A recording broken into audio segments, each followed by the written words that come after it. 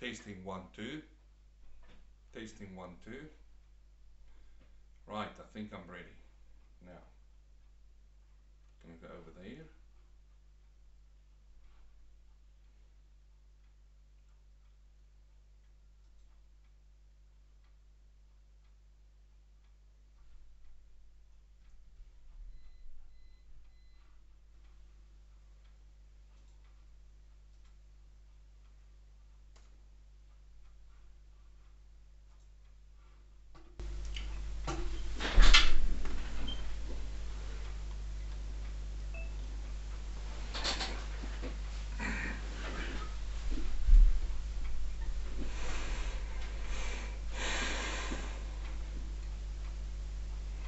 Everybody ready to go? Let's do this. Well, good morning, brothers and sisters and dear friends, and everybody who watch our videos and everybody who listen to us on podcast. May the Lord bless you. And what another wonderful day. This is the day that the Lord has made, and we shall rejoice in it. And it's always good to give thanks to God. During the week I was doing Bible reading, and I started reading there from Psalm 94 up to Psalm 100. Beautiful passages to read there. And one thing that really stood out for me was the greatness in the heart of the psalmist of King David when he wrote down these psalms. And it kind of reminds me that we need to constantly thank the Lord for what we've got and for his blessings, which is plentiful in our lives. Now I understand that we here in Melbourne, Victoria are still living on a lockdown, and it is not good. You know, we hear all about mental health. People ask me whether I agree with what's going on in the state, and the emphatic answer is no. I disagree with what's going on. But then there is the gratefulness to know that God is in control, and he knows exactly what's going on. And he also knows what we need to learn during this time. There's certain things that we need to learn, and there's certain things that we need to understand. One thing that certainly came to my mind is you will not appreciate the value of something until you lose it. And this is so true. We are starting to lose some kind of freedoms around us. Things that people just took for granted. Now when it's taken away, you start appreciating the value thereof. And there's such a big lesson to learn in that. And maybe we can preach about that one day. But for now, I want to continue walking with Jesus on this wonderful road through the Gospel of Mark. And he's on his way back to Jerusalem, and we're walking with him. And how wonderful is all of these lessons that he teaches us and that we learn from him. Day by day, every Sunday when I prepare these messages and I open up and I read more about them, it is so wonderful, my friend, that the Lord is guiding our way for us. He's teaching us. He's literally teaching us how to serve him, how to grow as a child of God. And it's such powerful scripture verses that we come across. You would remember a few weeks now, it's plenty of weeks now ago, that Jesus came down the Mount of Transfiguration. And man, I will tell you, there is so many things that happened since then. When he came down that mountain, you remember when he healed the demon-possessed boy, and he had a lesson there. And this is so true about Jesus. Every time he uses the opportunity to teach and to preach the gospel. And that's what you and I should do. And more so, I absolutely believe that we are living in the end times. And this is the time now to preach and teach the word of God. So he healed this demon-possessed boy, and then he addressed an issue when the disciples walked and had this discussion about who's the greatest in the kingdom. You would remember that. And he took a little child in his arms and he started teaching them about the kingdom, how it works. And we needed to learn so much of service by just looking at our little children. How we serve them, not expecting anything back. And then of course the Pharisees came and they asked him that tricky question about divorce, and he still uses the opportunity to speak to that situation. In this time since he came off the mountain, he also addressed really, really interesting and important, serious messages about sin and hell. And you remember when he said, if your hand bothers you, if your foot bothers you, if your eye bothers you, or not bothers you, but if it leads you to sin, that you will end up in an unquenchable fire. And then he continued walking, and as we walk with him, he uses every single opportunity to keep on teaching. And this is where we found him last week, when they tried to bring little children to him and the disciples tried to show them a way. And I explained to you the social standing of children in their day, and that made for the reason why they would want to push the children away. And he took the children, and that was a powerful message that Jesus gave us, that we need to become like little children, for such belong the kingdom of heaven. And we also saw how that applies to us. Now, it is really, really interesting for me that as you move from young children, another opportunity presents itself for Jesus now to teach even further, and for you and for me to learn something today. Now, today I'm going to talk to you about the problem with riches. The problem with riches. And that is right, possessions, money, and all of that. We're going to see today a classic example of these riches playing off in front of our eyes as we follow Jesus. We've come to Mark chapter 10, and I want to read for you from verse 17. So if you open up your Bible, or if you want to follow on the screen, I will have the scripture verses for you there. So Mark chapter 10, verse 17. Now as he was going out on the road, one came running, knelt before him and asked him, "Good teacher, what shall I do that I may inherit eternal life?" There's just such an excitement about these verses that I just read to you. Such a hastiness, such an eagerness in this. I don't know if you feel that, but this man was running towards Jesus. Now in other passages in Matthew, we read that this was a young man, and he came running to Jesus. We learn a few things about this young man. We learn that he had his whole life ahead of him. He still had age on his side. And this is so what we see in our day and age, the young people.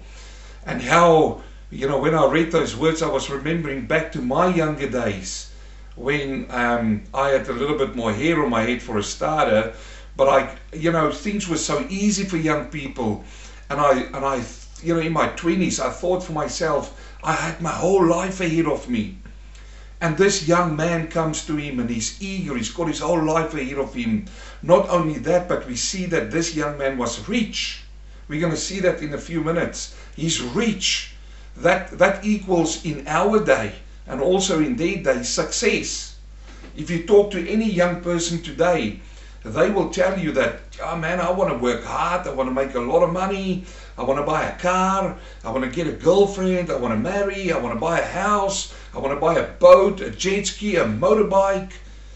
And that is the ambition of the youth, and I can feel it. I can literally feel it, the blood pumping through the veins of this young man. He's a rich young man. Not only that, but he was also a ruler. We learned this from Matthew. He was a rich young ruler, so he had esteem in life. Not only was he successful in getting finances together, but he was also successful by working him up in society and finding a very good place in society as a ruler. But then what we learn about this young man is that he is also religious. He comes running to Jesus. He recognizes Jesus is a teacher. He recognizes, and he's clever enough, I must say he must have had a good IQ to recognize and to realize that Jesus, lots of people follow Jesus, and no doubt that Jesus' name would have come past his ears. This is a really good young man. I think if you look at this young man, and you would look at him and you say, what a stable young man. What an example for society. He's done everything right. And now we find him running to Jesus. Now, I've preached over the years, and I said, it's good if you bring your children to Jesus. It's good to come running to Jesus. Well, now we find one of those who came running to Jesus. And we're going to see now what happens with this young man. He comes running to Jesus and he throw himself at Jesus' feet. And then he asks the most important question in life. The most important. It's not how can I double my riches, the 7th step to successful growth, or how to make friends and not lose them. It's none of those. It's none of those. The most important question in life for every person in life is this question that this young man asked. He came to Jesus and he says, "Good teacher, what shall I do that I may inherit eternal life?" Have you asked that question? Have you gone on your knees before the Master? Have you thrown yourself at the feet of Jesus? You say, "But preacher, he's not here anymore." Oh yes, but he is. The Holy Spirit is here. This young man threw himself at the feet of Jesus and he asked the most important question in life. What shall I do to inherit eternal life? What a great question. But we need to understand what he's asking. What is in the question? He's asking for eternal life. Do you know what eternal life means? If I ask you to explain to me what is eternal life, can you answer that? So the question is, if you can't explain it, how can you ask for something that you don't even know what it is? This man, a religious man, came running to Jesus and he asked the right question. He asked for eternal life. So what is eternal life? If I ask you what is eternal life? And I know many people will say it's life after death. But, a lot of the psychics believe in that. Everybody believes in that. What is eternal life? Well, Jesus has got the answer. And I'm so glad that every single time we ask a question that Jesus actually has got all the answers. This is why studying your Bible is so important. Because we find the answers to all of life's questions in the Word of God. So if we turn in our Bibles now to John chapter 17, we get Jesus answering this question. Now remember, this is not the question of the young man. The young man said, "What shall I do to inherit eternal life?" So I've got no doubt in my mind that he knows what eternal life is. But my question is to you. And now for those of you who do not know what eternal life is, let me give you the answer, and then we'll continue in the narrative. In John 17, verse 3, Jesus is praying the priestly prayer. And in the first part of the prayer, he answers the question to us. John 17, verse 3, "And this is eternal life." I ask you the question, what is eternal life? Jesus gives us the answer. "This is eternal life, that they may know you, the only God, true God, and Jesus Christ whom you have sent." You see, when I ask you the question, immediately you would have thought, well, it's life after I die out of this body. It is life, I don't know, some people will say to you, I don't even know where I'm going to live that eternal life. It is life living on eternally. That is what a lot of people would have started. But the correct answer, biblical answer for eternal life, is answered by Jesus here. He says that they may know you, the one true, the only true God, and Jesus Christ, whom you have sent. Now again, if you know me, I've taught about this already, I've taught you about this, that when you see the words Jesus Christ there, that it is Jesus in front of Christ, it means him on the earth, that they may know him on the earth as God, as the Messiah. Do you know him like that? Now, let me just unpack that a little bit more for you, because I get excited about this, and I pray God that you do as well. What does this mean then? If he says that you may know him, the true God, the only true God. Many say, I know him.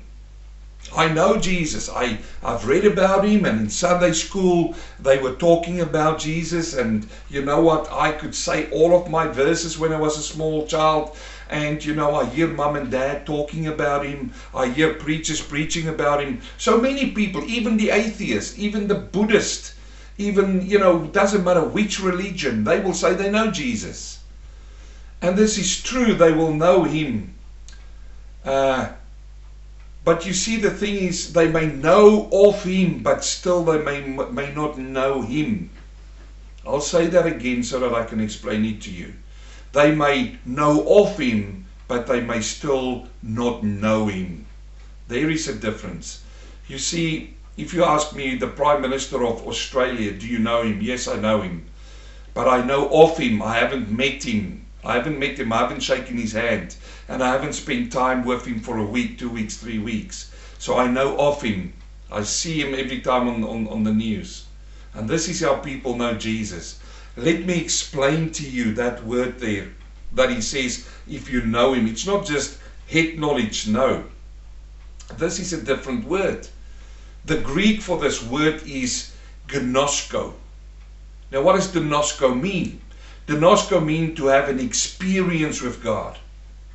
So that know is not just to know of Jesus, to know of God. It is to have an experience with God that no one else can give you but God. So that is different now. The disciples who became apostles, did they know him? They've spent time with him. They've experienced him. John writes in the letters in 1 John, he says, he whom we've seen and who we've looked into his life, who we've heard. And you remember, John was the one who was leaning against his chest at the Last Supper. He says, it's of him that we write of you. You see, they've experienced him. In the flesh they did. I get that. But then afterwards, through the Holy Spirit, experienced him as well. This is different now than just a head knowledge, no. It's a knowledge that no one else has except you and God, between the two of you. You see, it is the same word used in the Jewish tradition, which often describe the sexual intimacy in a relationship. This is how deep that knowledge is between two parties. Now, we're not a religion. A religion know of something, but we know him, we've experienced him. You've had a God experience. And how do I know that? Because he comes and he saves your soul. It's a spiritual birth. And your spirit and the Holy Spirit confer together that you are saved. And he seals you with the Holy Spirit, and you know it.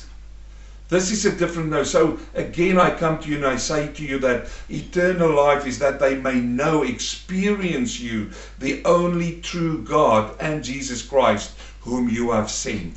This is the question that the young man came running to Jesus. And he asked Jesus that question. He says, what shall I do to have eternal life? To have this experience with God, that I may live on forever with God. You see, and then he says to Jesus, good teacher. He says, good teacher, what shall I do that I may inherit the eternal life? So Jesus said to him in verse 18, why do you call me good? No one is good but one, that is God. Now Jesus is by far not saying that there's something wrong. You see, there is some people who come out and say that Jesus couldn't have been sinless because he says it right here, he's not good except God. No, but that's not the right explanation of the verse. This man had a faulty perception of good. His perception of good came out of the earthly view, not from a heavenly view. His view was that if you're successful, you're good. If you've worked yourself up to a certain status in life, that is good. And if you look at Jesus, Jesus has thousands of people crowding around him, following him. In his eyes, that is good. That's when he came to teach to Jesus. He says, good teacher. Good teacher. So he was comparing Jesus with other teachers. And he found with the success that Jesus had, that Jesus is a good teacher, not so than the other teachers, which is not good. He's a good teacher. Why? Because he's got the following. And this is why Jesus corrects him. This is why he says, why do you call me good? So for a moment there, you need to put against what his criteria for goodness is, against what God's criteria for goodness is. And you, my friend, will see that there is an enormous gap between the two goodnesses. This is what this verse means in context. The goodness of God. That's what he compares it right. Let me read it to you again. Why do you call me good? No one is good but one. That is God. So if you want to talk about good, compare it with God. What is good in God's eyes? What is good in his eyes? Certainly nothing that you and I can collect on this earth. There is one thing that I know of, and we're touching on it right now, eternal life.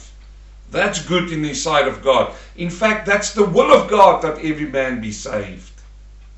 So we continue on, verse 19. He says, you know the commandments. This is now Jesus talking to this young ruler. Do not commit adultery, do not murder, do not steal, do not bear false witness, do not defraud, honor your father and your mother. And he answered and said to him, Teacher, all these things I've kept from my youth. What a brilliant young man. And again, I'm coming back to it. If you look at this young man, he will be an example for all of your young people. On the outside, you will look at him and you would say, if all of your youth could only be like this young man. You know, he kept all of those commandments. He says it himself. All these things I've kept. Not only for a week, not for a year. Since my youth, I kept them all. This is a marvelous young man, a great testimony right here. Now it's really interesting that when Jesus starts quoting these commandments to him, he quotes to him the relationship commandments out of the law. What do I mean? Let me explain. The first section of the commandments is labeled what you called pietas. Now you've got it on the screen there. But pietas has to do with a man's relationship with God. Go and look at the 10 Commandments. The first section is your relationship with God. You shall love the Lord your God with all your heart, all your strength, all your mind. You shall not make a statue of other gods. You shall not worship other gods. That is what's called the pietas. Now the pietas, he didn't quote that to this young man. No. The second section of the commandments is labeled probitas. Now probitas has to do with a man's relationship with other man. I want you to see this. If this is critical here, if you can understand this now, this whole passage will just fall open for you. You will understand now what is happening here. Why did Jesus just quote back to him the probitas? The commandments which has got to deal with relationships. Why? Because those are the ones which he was very good in. Those is the one. Do not commit adultery. Do not steal. Do not be false witness. Do not defraud somebody. Honor your father and your mother. Now this boy said it himself. He said these things I did since my mitzvah. What is the mitzvah? The mitzvah is when they, in the Jewish tradition, is 12 years old. They are now seen as young men, as adults, and they get their bar mitzvah. They come out and their society see them. The rabbis will come around. They will take the top of the cream into the rabbi university, and they will become rabbis and sit and study under Gamaliel and all of those. The rest will go into the workforce and start working like Peter, James, and John. But at that age, 12 years old, that's when you start, it's the age of understanding according to the Jews. You start standing on your own 2 feet. You need to do all of the traditions of the Jewish tradition, and you're seen as a man and as a woman. Now here is the thing. This young man was so good, exemplary by his youth since 12 years old, until he runs up to Jesus saying, man, I've kept them all. I help the old ladies over the road. I take their groceries for them. I honor that. My mother and my father, I've never bore a false witness. And I must say, it's really extraordinary for a young man to reach the heights that he did without stealing, without lying, without, having anything to do with that. Excellent. Brilliant. But Jesus quote from out of the Probitas. The second section of the commandments, which has got to do with relationships. And this is what this young boy says, I've done it since my youth. Now let's continue on, because now we're getting closer to the critical part of this passage. In Mark chapter 10 verse 21, then Jesus looked at him and he laughed him. Why not? Here is somebody who's eager, who's zealous. And again, I come back to the point, if you and I see this young man, we will love him. We would want our children to be like him. He's a very honorable young man. Jesus loved him and said to him, one thing you lack. Go your way, sell whatever you have and give it to the poor, and you will have treasure in heaven, and come take up your cross and follow me. But he was sad at this word and went away sorrowful, for he had great possessions. What a sad piece of scripture.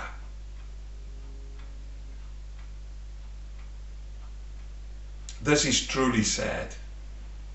You see, Jesus looked at him and in that love, Jesus said this lovingly to him. He didn't try to offend him. Lovingly, he loved him and said to him, go and do these things. And he asked him to do 3 things. And you see, the one thing that he lacked, which we will see, is he lacked a relationship with God. Remember, Jesus started in the first part, and he gave him the second part of the commandments about relationship with man. But he lacked that relationship with God. This is what the second part of it is all going about. You can do every single thing correct. And this is what we find in our society today. I can mention to you really, really nice people that I know. Really, really. I can call them up midnight, ask for help, they'll be there. These are really, really nice people. If you look at them, you say good people. They don't bear false witness. You'd never hear them speaking anything bad about others. But do they know God? No. These are the people that now this address. And must I say that in churches you will find a lot of these people. They'll do the religious thing. They'll sit in church. They'll come to church. They'll tithe, putting money in the box. They'll give money to the poor. They will help everybody. Those relationships is beautiful. And even today I see churches. I remember one church, their motto can be love. Not Jesus Christ, love. If you look at it, they love each other, really to the death. But Jesus says you lack one thing. You lack this one thing, the relationship with God. His riches came between him and God. That's the problem here. Because Jesus said to him, go away, sell whatever you have and give it to the poor, and you will have a treasure in heaven.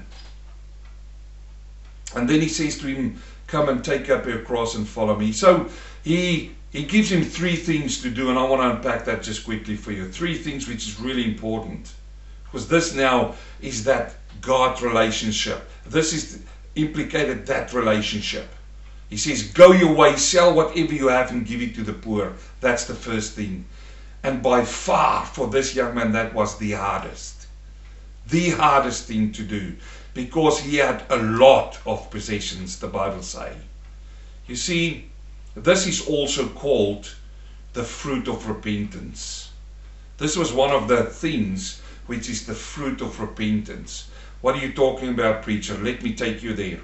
You remember when John the Baptist was baptizing at Bethabara in the Jordan, just out of Jerusalem. What happened? Lots of people came to him. Lots of people. The Pharisees sent some people to him to go and see what is this commotion going on there. And he gave him the hard word there in the river. He says, "You brood of vipers, the only reason you coming here is because there's a fire burning in your life, the snakes trying to escape the fire." But then in Luke chapter 3 verse 8, and I highly recommend you read the whole passage. In Luke chapter 3 verse 8, he says to the crowd, he says, "Therefore bear fruits worthy of repentance." Bear fruits worthy of repentance. And then in verse 10, Luke 3:10, the people came to him and they asked him the questions. They say, so the people ask him saying, "What shall we do then?" "Hey, prophet," hey, he looked like a prophet, John the Baptist. "Hey, preacher, you say that we need to bear fruits of repentance. What is the fruit? What shall we do? How can we bear this fruit? Show us the fruit. Tell us what to do." And John he did that.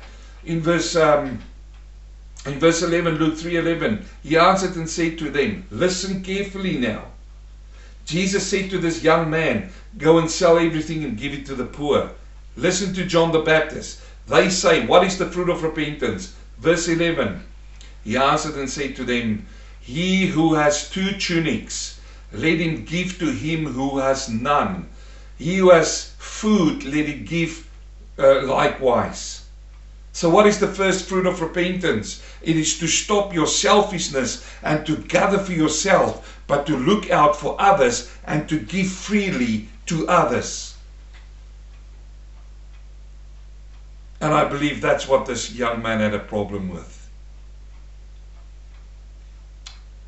Because that's the thing that made him sorrowful.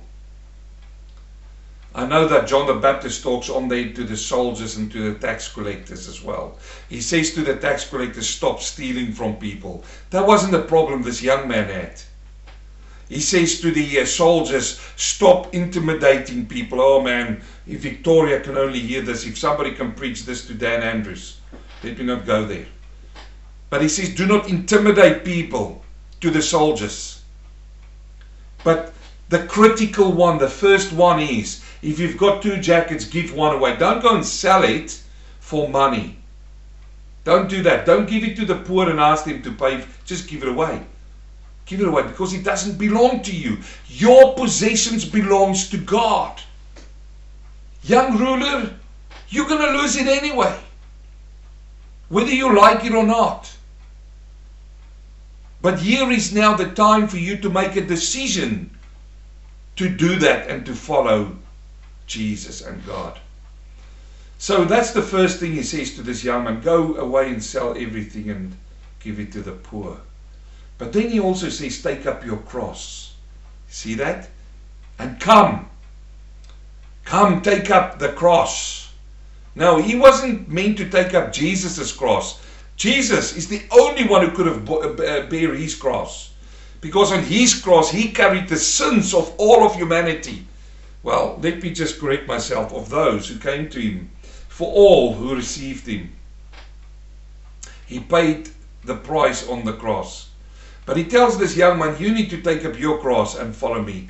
And if you remember a few weeks ago, I did preach about taking up your cross and follow me.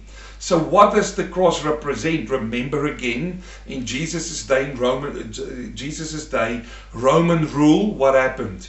The cross was one of those things where everybody knows. It was a cruel death to die. But there were certain things about the cross which we need to understand. One, it was a place of shame. So in other words, they took you and hang you up there for everybody to see, naked. Everybody could see you naked. It's a place of shame. For some people, following Jesus Christ is a shame. They're shameful. And it's actually the crowds, it's the people who make it shameful to follow Jesus. But it is a price that you've got to pay. This young ruler, that's got to be a big thing for him to do. You know, when you mention the word cross back in those days, in his mind, thing will come up, the Roman cross. First thing, I'm not going to hang on that cross. I did nothing wrong. And the second thing about a cross, it's a place of persecution. And you see, that was too big a price for him to pay, to be persecuted because he's a Christ follower. I've said it before and I'm saying it again. The pace that I see things happening in the world is enormous. I've never thought, I've preached about things happening now all of my life, and now I start seeing them happening. And it's going to get worse. Even for children of God. It's a place of persecution, the cross. It's a place of pain and then eventually death. And this is the cross we bear. We need to die in ourselves. Now that is a big price for him to pay. That's the second thing that Jesus said to him to do. Go and sell everything, give it to the poor, take up your cross and follow me. Come and follow me. And this is the thing. What would it mean for this young man to follow Jesus? Let's say for a minute that he says, yes, Jesus, I'm going to do that. Well, his friends will say, you're crazy. You see, that's part of bearing the cross. His family will say, what in the world's going on, son? You've worked your whole life through university to get where you are. You've made it. Why would you want to throw it all away? That's part of carrying your cross. But let's say for a minute he did that. Sold everything, he didn't walk away sorrowfully. What would happen if he started following Jesus? What would happen? Where would Jesus take him? Let me bring you back to reality. At that point in time, Jesus was on his way to Jerusalem, where eventually he will die. Where? On the cross. On the cross. This is so telling. So by selling everything, by taking ridicule, by following Jesus, where's that going to bring you? To the cross. But let me say, that's the best place you want to be, at the cross. Oh, there's a song that just sings about, at the cross, where I first saw the light, and the burden of my soul burned away, turned away. At the cross, that's where Jesus will lead this young man. To the cross, where he would have built and found that relationship with God. Not only holding the commandments with man and relationship, but with God. But he was sad at this word, the Bible says. And he went away sorrowfully, for he had great possessions. Now, Jesus uses this, what happened there, again, brilliantly, as a teaching opportunity. He's going to teach his disciples something. And you and me as well. Well, we've already learned something just by going through the passage. But what is he teaching? Let's look at verse 23. Then Jesus looked around and said to his disciples, see, he uses this now as a teaching opportunity. And my ears is all up now. I'm saying, Jesus, teach me. What can I learn from this, Jesus? To apply to my life. To become a grown Christian, a grown-up child of God. Jesus looked and he saw his disciples and he said, how hard is it for those who have riches to enter the kingdom of God? He didn't ask the question. He made a statement. How hard is it for those who have riches to enter the kingdom of God? This rich young man, I don't even think his dust has actually settled with him walking away. But that Jesus entered these words, fresh in their memories. And the disciples were astonished at these words. This gets me. I asked the question, why would they be astonished? I mean, that's a statement Jesus made. They were astonished at his words. Now, Maybe Jesus saw the astonishment in their eyes, the surprise in their eyes that he said that. But I'm going to get to a point now. But Jesus answered again and said to them, children, how hard is it for those who trust in riches to enter the kingdom of God? Second statement, same statement. The first statement he said, how hard is it for those who have riches to enter the kingdom of God? Astonishment. See the astonishment? And then he says, Jesus answered, children, how hard is it for those who trust in riches? So not only do they have it, but they only trust in the riches. Riches can't buy you anything and everything. You may buy a bed, but you can't buy sleep. Think of that. There's so many things that can go down. It is easier, he says now, for a camel to go through the eye of a needle than for a rich man to enter the kingdom of God. And they were greatly astonished, saying amongst themselves, who then can be saved? Now we need to understand what happened here. Why would they be astonished? Jesus said to them straight away, people who have riches, it's difficult for them to get into the kingdom of God. People who trust in riches, it's difficult for them to come into the kingdom of God. But let it be clear here, Jesus did not say that those who have riches will not enter the kingdom of God. You see, money is not the problem, the love for money is the problem. And this is what he is addressing right here, right now. It will be hard, like this young ruler. Riches hold him, not him holding riches. And this is the problem with a lot of people with riches. They think they hold on to their riches. I've got all of this riches. That's not what's happening. You're not holding on to them. It is that riches who's holding on to you. And you can't let go because it's holding on to you. The impact is on you. Now, Jesus says it is more difficult for a camel to go through the eye of a needle. Now, when I heard this as a young man, I thought, whoa, this is pretty difficult. I thought like they did. I thought, wow. What I had in my mind was that needle that my mum used, and which I used in the army as well. It's got a small eye, and you try to put the string through there. It's really difficult to get a string through there some days. My mum, I always fondly remember this when I was young in school. She would call me by putting on, my buttons. She would call me over because she couldn't get it in with the glasses. And I, as a young boy, could take it and just put it through. And I thought, Mum, what's the issue here? Let me tell you, I now also wear glasses. And I also struggle sometimes to put the little thread through the needles these days, and I fondly remember of what happened with me and my mum by putting it through. But that's what I had in mind. That's what I thought. That's what was a picture in my mind.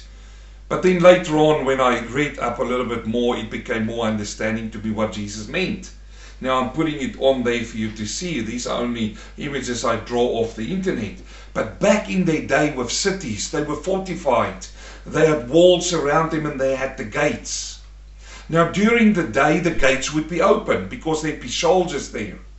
But at night time what the cities would do is they would close the gates so that robbers and thieves and so on, other armies cannot come in by night. But within the big gates there would be a smaller door. The gates will stay closed at night and people can go through the smaller door. That small door was called the needle. That was called the needle. Now at night times, people would go through the needle into the city. And Jerusalem has also got one of these needles. I've came across this image in Jerusalem of a needle. Exactly what I'm talking about. Now what did Jesus say?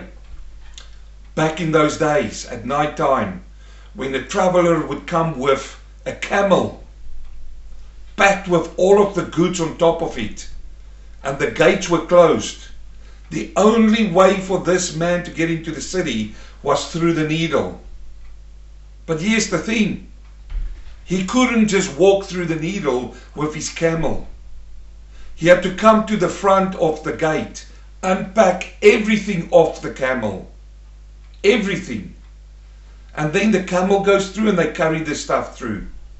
Some needles, I read, I understand, were so small that the camel couldn't even walk through, and they need to get the camel on his knees to try to get him through. Now this is the needle that Jesus was talking about. He said it is easier for a camel to go through the eye of a needle. So it is possible to go through. It's easier for it to go through than for a rich man to enter the kingdom of God. Now let me just quickly address the amazement they had. Why were they so amazed? Because back in those days, and even today, because we hear so many of these teachings on your TVs, people that some of you follow, people that some of you financially support because they cry out for your money. We hear it even in our day, what was preached and believed in those days, that riches is a sign of a blessing of God. And they assumed that wealth and riches show this, the blessing and the favor of God. That's what they believed. After all, if the rich aren't saved, who can be saved? That's the question. That's what Peter says. Who can then be saved? If these successful people who's got the blessing from God upon, that's why they're rich. That's why they get the favor of God. Now I don't believe in that. That's not what I preach at all. I can preach to you passages about Jesus didn't own anything on the earth. About Paul. About Christians who had nothing. And I know about Christians who talk to me about it, that in their churches it's preached that if you're not rich, you're not saved, you're not born again. And if you don't give X amount of money as tithing, in our church we don't even preach tithing. We take a collection up, a contribution up, because there is responsibilities. But there's people going out there and they proclaim this. They say, oh, you need to be successful and rich to be a blessing from God. And then you need to give X amount of money to the church. And let me not go further on that one, because that will just take us away from our message. But this is what astonished them, what Jesus said. It will be difficult. Didn't say they won't go, but it will be difficult for them. More difficult than for a camel to go through the eye of a needle. Now, let's continue and finish this morning. Mark 10:27. But Jesus looked at them and said, with men it is impossible, but not with God. For with God all things are possible. You see what Jesus is saying? He says that God's grace is sufficient to save even the rich young man. And we have plenty of examples of that in our Bibles. Think of Zacchaeus. Zacchaeus was a rich young man, climbed into a tree to see Jesus. Jesus came past and he says, get down, I'm coming to your house. Zacchaeus. Think about Joseph of Arimathea, a rich man who came and he took Jesus out of Jesus' body to his tomb. Only the rich people had those privileges. Think of Barnabas. So it's not to say that rich people don't get saved. Verse 28. Then Peter began to say to him, see, we have left all and followed you. So Jesus answered and said, assuredly I say to you, there is no one who has left house and brothers or sisters, father or mother or wife or children or lands for my sake and the gospel, who shall not receive 100-fold now in this time, houses and brothers and sisters and mothers and children and lands with persecutions, and in the age to come eternal life.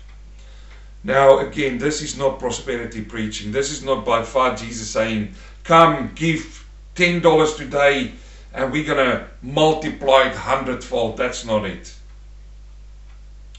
Jesus is just saying here that in a comparison with what the young man was going to lose, there's much more riches in God's barnhouse. And it's not necessarily on the earth, but it's with him in eternity. That's what he's saying. You see, if we compare these riches with the young man, he would have lost all that he has. But he made his choice and will end up in a place where he don't want to be. He rejected Jesus Christ. He walked away. He was sorrowful. That is so sad. He was rejecting the Messiah. Make me think about a few other men who did the same thing. Judas Iscariot, for instance. He kissed the gates of heaven. Think of this. He kissed the gates of heaven and went to hell. What do you mean, preacher? Well, in Matthew 26:49, immediately Judas Iscariot, he went up to Jesus and said, "Greetings, Rabbi," and he kissed him. Jesus said before, he's the door. He's the gate. He's the door into heaven. He's the door into eternal life. Judas Iscariot came up and he kissed those gates. And he turned away and went to hell. Acts chapter 1 verse 24. And they prayed and said, "O Lord," remember this is when they replaced Judas Iscariot now. The disciples prayed to replace him with another disciple. "O Lord, who knows the hearts of all, show which of these two you have chosen to take part in this ministry and apostleship, from which Judas by transgression fell, that he might go to his own place." Doesn't say they go to heaven. He kissed the gates of heaven and went to hell. Think of Felix. He looked into salvation, but he wanted to wait for a more convenient time. He looked so into it, like a lot of people who's even listening to me now, seeing me over this video. Man, you sit there and you look so into it, but the time is not right, it's not convenient. Acts chapter 24:24.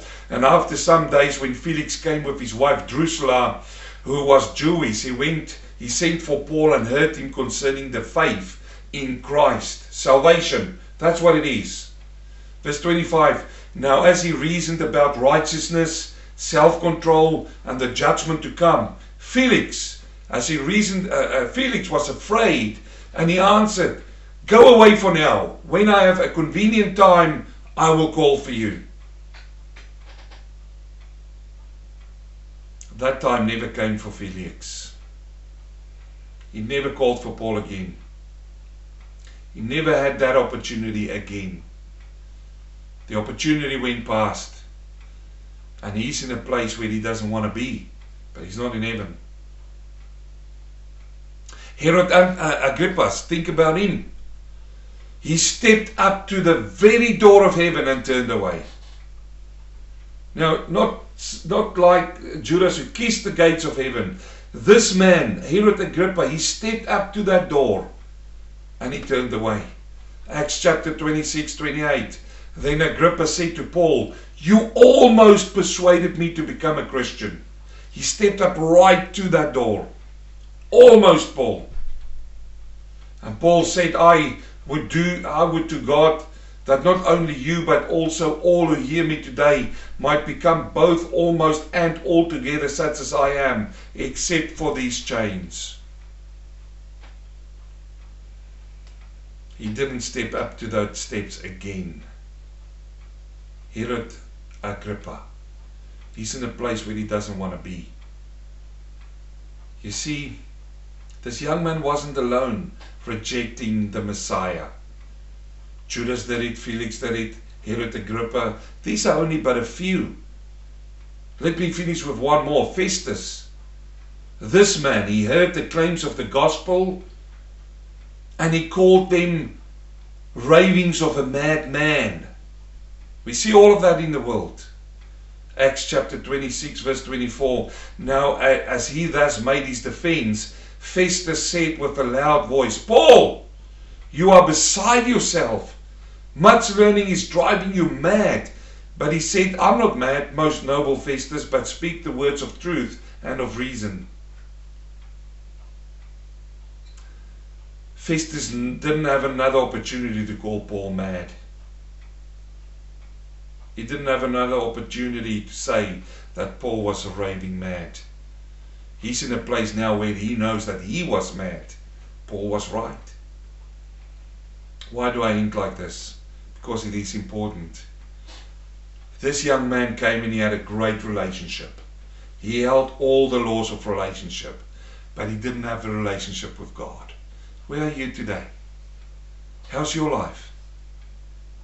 These men came, they kissed the gates of heaven.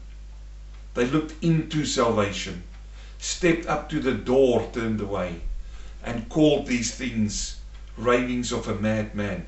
No doubt, if a lot of people who know me today and a lot of people see this, they'll go, geez, you've lost your mind, you're raving mad. Yeah, it's right. But I want to say what Paul says. I'm not mad, but I speak the words of truth and of reason. Heavenly Father, I thank you this morning for your word. I thank you for the power thereof. Thank you for the opportunity to preach it, Lord. Father, help us to build this relationship and to keep this relationship with you, Lord. That's important. Lord, it doesn't say that it's not important for this young man to hold the other laws, but the most important ones he neglected. Help us not to do that. In Jesus' name, amen.